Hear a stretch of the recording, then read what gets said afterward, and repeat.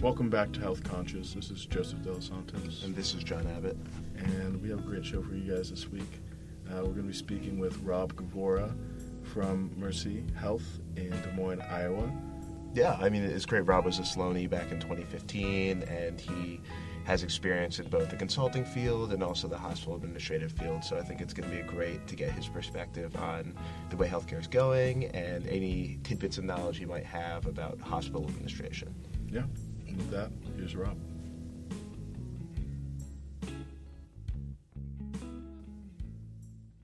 Thank you so much for being here, Rob.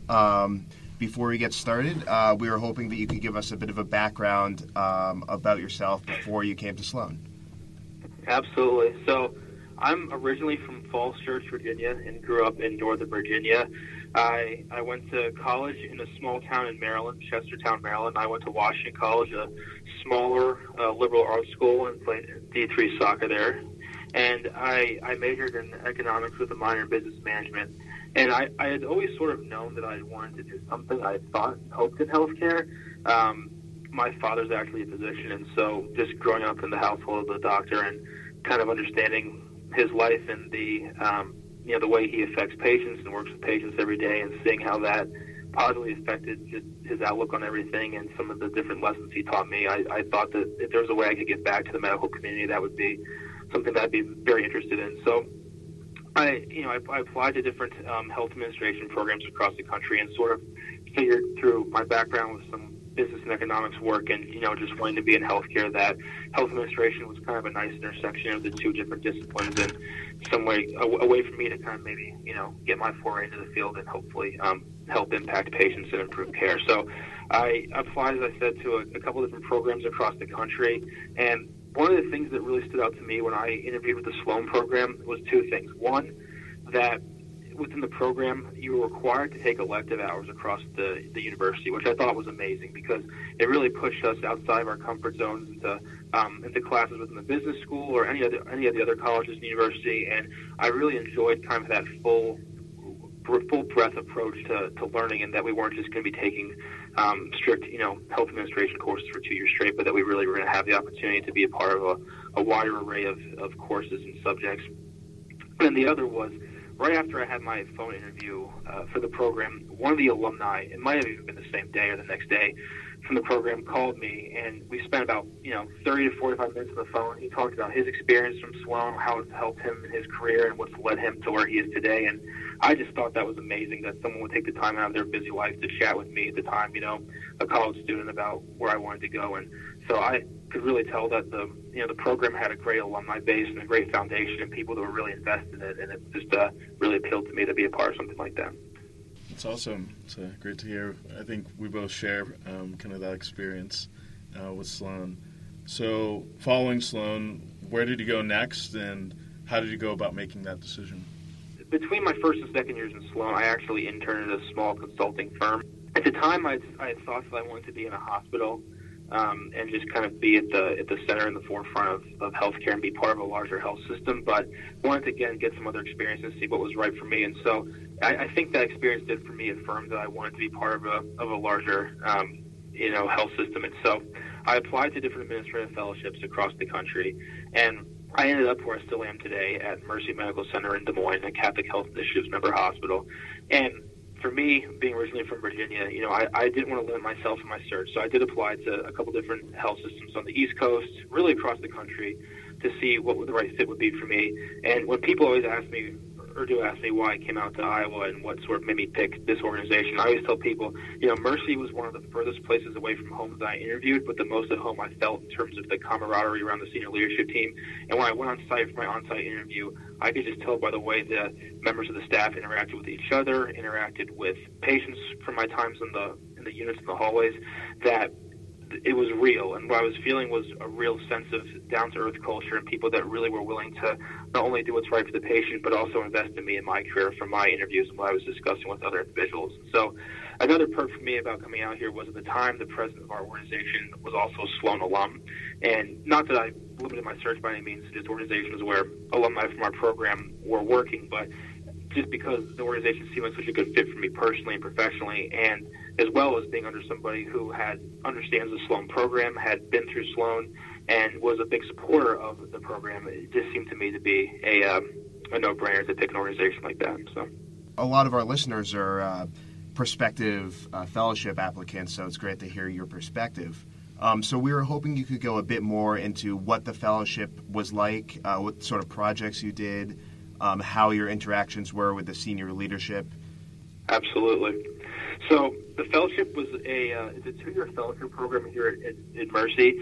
But one of the really positive things that I found throughout the fellowship was once I finished my first year in the program, the senior leadership team really helped me start sort of planning for my next steps in my career.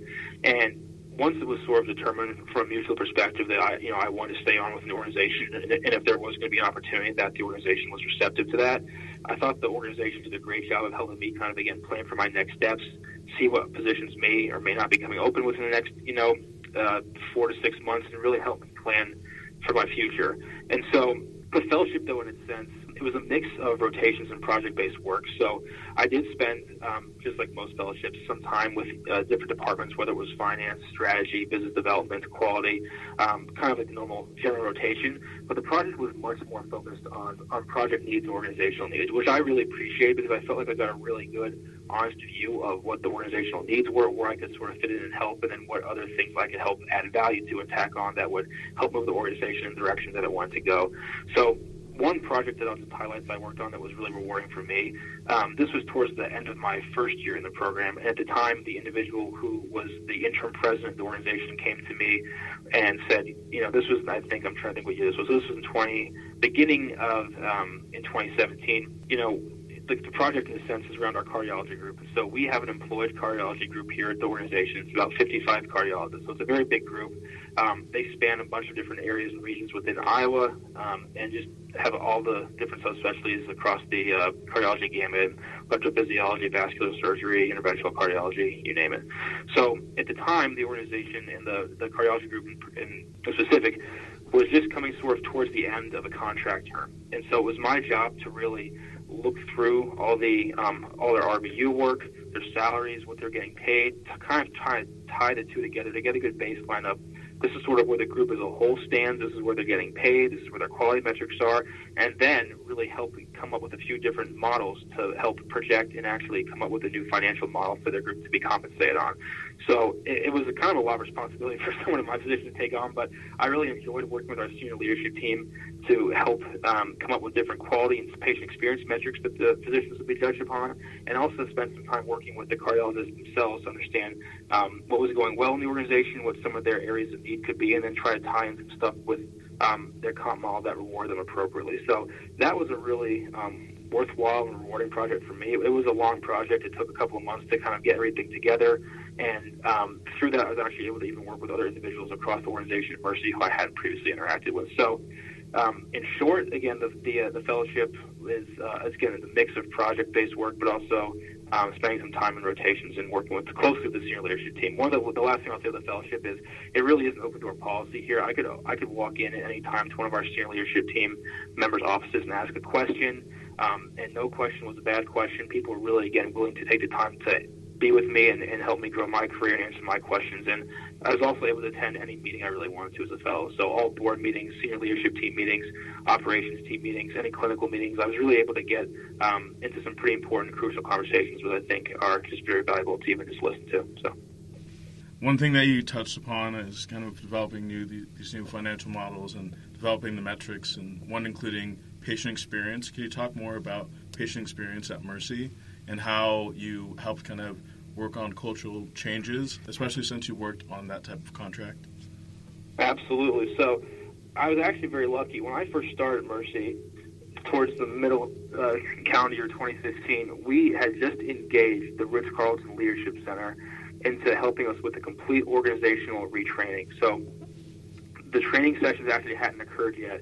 We had just signed a contract with them to train all 7,000 of our colleagues across 4 different campuses in Iowa on service excellence, what that means for us, and to really help tie back some very important, what I would call hospitality and service functions into the healthcare industry, because the two really are have a lot of synergies and are very synonymous in terms of how we obviously want to treat our patients with the utmost respect and satisfy their needs. But the same way how, you look at any big, hospitality organization or hotel, the customer experience is everything. And so I think having that mindset of the patient experience first, and through that we're going to engage our own staff members and engage them in our patients' care, was something that the organization was valuing at a very high level. So when I first started Mercy, we went through the whole process. The Ritz-Carlton consultants came on site and trained all 7,000 of our colleagues over a 3-week period. I actually, because I just started the organization, was lucky enough to be actually on what we call our culture design team. So I actually helped design some of the materials for those different sessions. Worked really closely with all levels of the organization. That's one of the things that we had really stressed was when we wanted to come up with this culture team to help lead us to this work and figure out what content and what was purposeful for our organization as a whole. We had members of our senior leadership team, from housekeeping, from managers, directors, really the whole organization cascaded down was a part of this work, which I was lucky to be a part of. So the patient experience to me at our hospital is one of our utmost and first values. It's kind of part of our mission statement, and to provide a remarkable Mercy experience. And that's always stood out to me remarkable, because I think what we really strive to do is to have somebody come, if you're a patient or if you're a user of our services, to really leave our organization saying that, that was really above and beyond what I expected in a good way, and, really value the way not only you were treated as a patient, but as a person. And with all of that training, what were the big challenges that you guys faced? I think the biggest challenge, and this is not unique to our organization, but just with any organization, is organizational buy-in across multiple levels. So what I mean by that is engaging physicians, engaging other clinical staff, engaging even administrative staff, and understanding how everything that we do affects the patient experience. So one of the big takeaways that we had from the sessions with Ritz-Carlton is that every department, every person in an organization needs to be a part of an organizational huddle every day. And so we were able to develop through that standardized huddle sheets that we use throughout clinical and non-clinical departments.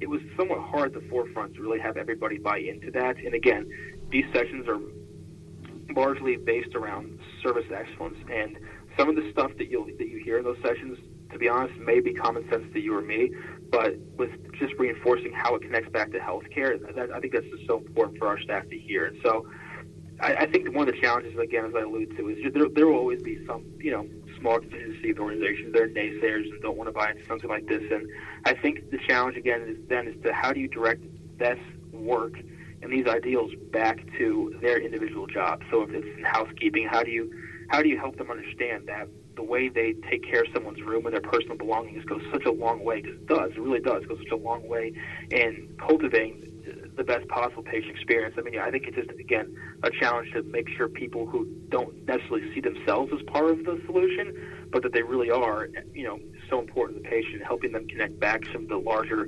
principles back to their everyday tasks and their job. So I guess going on to kind of your post-fellowship work, can you talk a little bit about patient experience in those types of roles, because that's something that's very non-traditional, and I guess more generally about the roles that you're working on now? Sure. To keep going in the patient experience path, one of the items that I sort of had as an outstanding agenda item for myself to be working on throughout my fellowship was I worked very closely with our patient experience department of the organization and our patient experience officer. And what I mean by that is I actually helped her very closely with a lot of different reporting functions that our organization required, that our parent organization, CHI, required, that our statewide health network, Mercy Health Network, that we're part of in Iowa, required. So she had a lot of reporting duties, and it was very hard to keep up with some of that stuff and pull data and show the data in a meaningful way, and to really be able to show nice trending data and make people understand what they're reading. And so one of the things that I always worked on when I was a fellow, this was on a monthly, quarterly basis, was helping her with reporting. And I like taking on those types of projects. Again, I think sometimes you are in the nitty-gritty of just running reports and making sure the data looks right. And, well, of course, that's a piece of the fellowship, and wanting to be a part of, more personal and larger, leadership team meetings is also a lot of value. I think that through some of that stuff, you really understand what not only your organization uniquely might be looking for in terms of reports and in terms of formats, but you also just become so ingrained with some of the data that you can speak professionally about that to other colleagues around what the current scores are for a certain department or unit, why they are the way they are, and can kind of help them tie back again to organizational principles and values and how they can improve some of those scores and move forward. So to me, that has always been something that I worked on as a fellow, and I would also encourage anybody else looking at a fellowship to, when you start or when you whatever organization you're lucky to be a part of, to try to align yourself close with patient experience, because that it's the present, but it's also going to be the continued future of healthcare. And I think whatever projects or initiatives you can get aligned with in the organization in that regard would be very beneficial. So just to go on a little bit more, I think the second part of your question about myself. So after my fellowship, I moved into a role at the organization as the director of our transfer center, Mercy Connect. So my job right now, actually, ironically, it is a part of the patient experience, but I would say even more so, it's a part of the referral experience with our referring facilities that send us patients across Iowa and the Midwest, and making sure that when they call us to transfer the patient that needs a higher level of care, that we're not only just courteous on the phone, but that we make the transfer process as easy as possible. We answer all their questions and needs with respect and dignity, and that we really treat them just like we would any patient, because really we're taking care of their patient from their community. And so that we need to do everything we can, that even though our organization might be a lot larger than the one the patient's coming from, that they still have that same small organizational feel and personal touch they would at their hometown facility that they would at a large 500-bed level 2 trauma center. So I think, ironically, and maybe not necessarily ironically, but regardless of what your next role is after your fellowship or even during your fellowship, a lot of what you do you might not realize really does affect the patient experience, and always can kind of be traced back to that at the foundation. So I wanted to build a bit more about what you were saying about the data reporting and the sort of building out trend lines and items like that. So what are some challenges you had in actually collecting the data? And also, could you go a bit more into some of the metrics that you were actually using from the patients? Absolutely. So there was a couple of different challenges that we faced as an organization. And I've actually now since switched, but when I first started the organization as a fellow, we were not on Press Ganey. We used a different data tool to pull our data from. And I had always had some questions around the sample sizes and legitimacy of some of the numbers. And I think for us it was hard because, we have such small sample sizes. When you really break the data down at a very granular level, you're really working by nursing floor, by department, by service line, and some of those numbers when broken down can be very small. And so making sure that you kind of have to toggle a fine line, because the data is valuable, it's real, and you have to have people that need to be able to respect that data and build upon it, but at the same time have to understand where it comes from, what the sample size is, and make sure that they have the full picture. So I think one of the things that I've always learned from working with data and when you're presenting something is just providing context. And you have to provide the right context so people can understand exactly what you're looking at, what they're looking at, and why it's important to them, and relating that back to their own personal needs and their organization. So that's a huge piece of it. What we would generally try to do is, we of course had our overarching larger, I think there was 9 or 10 categories that, even CMS for value-based purchasing looks at. And so we had, like overall rating, nursing experience, physician experience, the broad metrics and the broad categories. But what we generally tried to do was work down into the weeds of the questions within those categories. So on a scale of 1 to 10, how would you say your nursing staff treated you, or how well was your pain controlled, or the individual questions? And we would pick a couple of those depending on what type of categories you're trying to move, and work really closely with certain nursing units or floors where those scores maybe were a little bit lower, and help them kind of understand, again, from a broad level, this is where you stand on our scorecard. But if you really break it down to these couple of questions, this is really where your scores are the way they are, because of these 1 or 2 questions that may or may not be accelerating or driving down where you are. So I think, again, making people understand the specific questions and even how they're worded too, because one of the things that our senior leadership team felt strongly upon, which I agree with, is that the way even we personally script our own work within Mercy, so even if I'm a nurse or a frontline staff member, how I address certain issues or topics with patients can go a long way in shaping their belief in the organization and their belief in what's happening within their specific room and their unit. So I think it really helped us dig down to the weeds of the data and say, okay, so this is the question that we're really trying to move this month. What are some actions and how they relate back to our patient experience work with Ritz-Carlton, and what can we do to help, again, move the needle into the right direction? So, what question do you think was the most difficult to move the needle on? Or what question do you really struggle with? Responsiveness. I think responsiveness is one that was hard for us as a category, and I think the main question within that is like on a scale of 1 to 10, did the hospital staff always meet your needs? And that's what always gets hospitals and always gets us. And if HCAHPS scores is the word always, and it's so important because really we are all judged on this metric where if you're not on a 1 to 10 scale scoring 9 or 10, you really don't get top box credit for the question. So that's when we always struggle on because it is very hard. But again, it's a high standard that we have to live to. That if I'm a patient in my room and I hit a call light, that I expect somebody to probably be there immediately. Just like when you're at a hotel or in a hospitality organization, when you call down the front desk, someone generally picks up relatively quickly. And so, again, holding us to that high standard, making sure that we're being as responsive as possible. And it's hard because you have clinical staff answering those call lights who do an amazing job taking care of our patients. But if they're, have multiple patients that they're handling or dealing with, then sometimes just finding, again, the resources to really respond in an appropriate fashion can be difficult. And then if you can't have those resources, where's creative ways that we can have other individuals, be a part of the care team to make sure patients' needs are being met in an expeditious manner. Changing gears a little bit, this is more general to the organization. How does innovation look like at Mercy?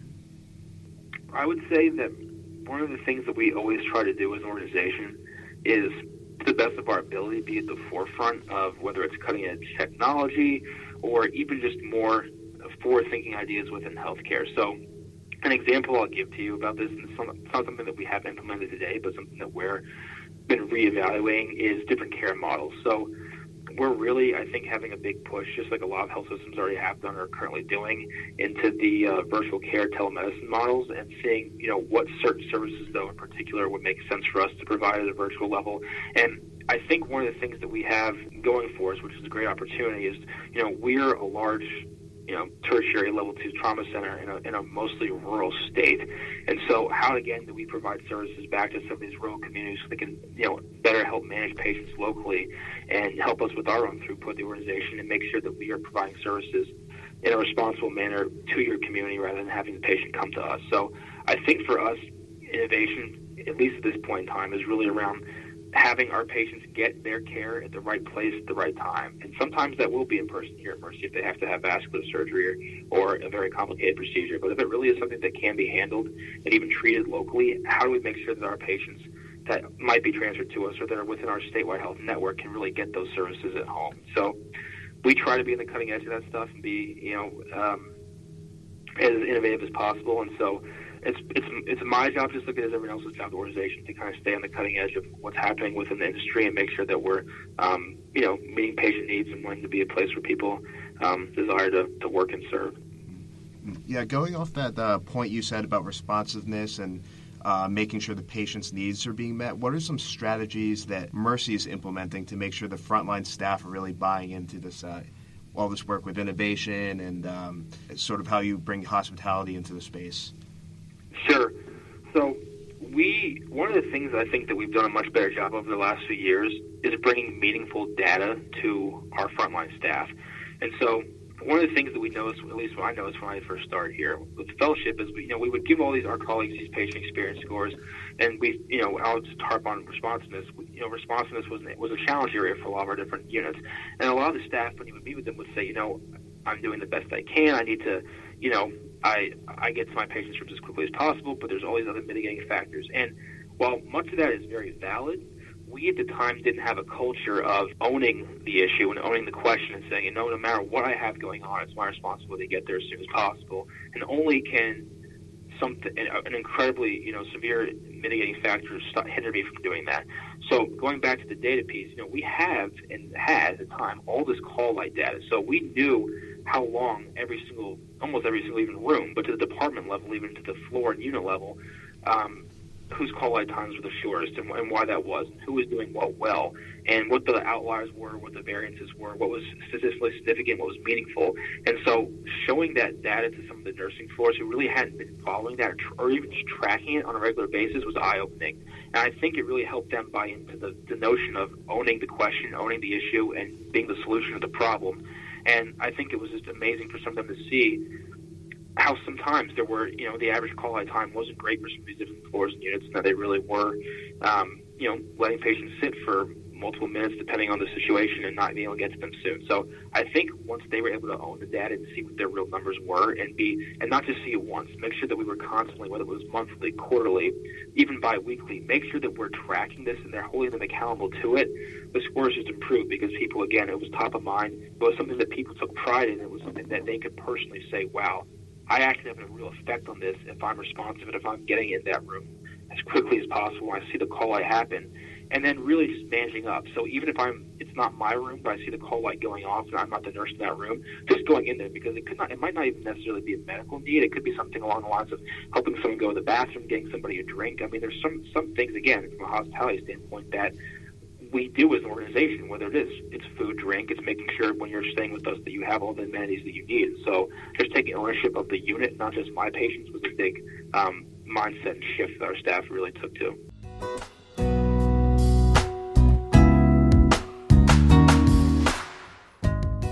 I thought that was a great conversation, Joe. And thank you again, Rob, for coming on. We really enjoyed speaking with you.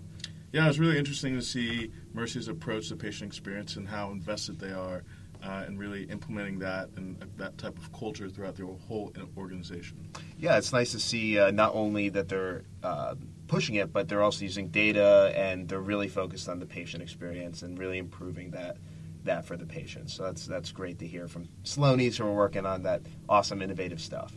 Yeah, thank you so much, Rob. And for all our listeners, have a great week.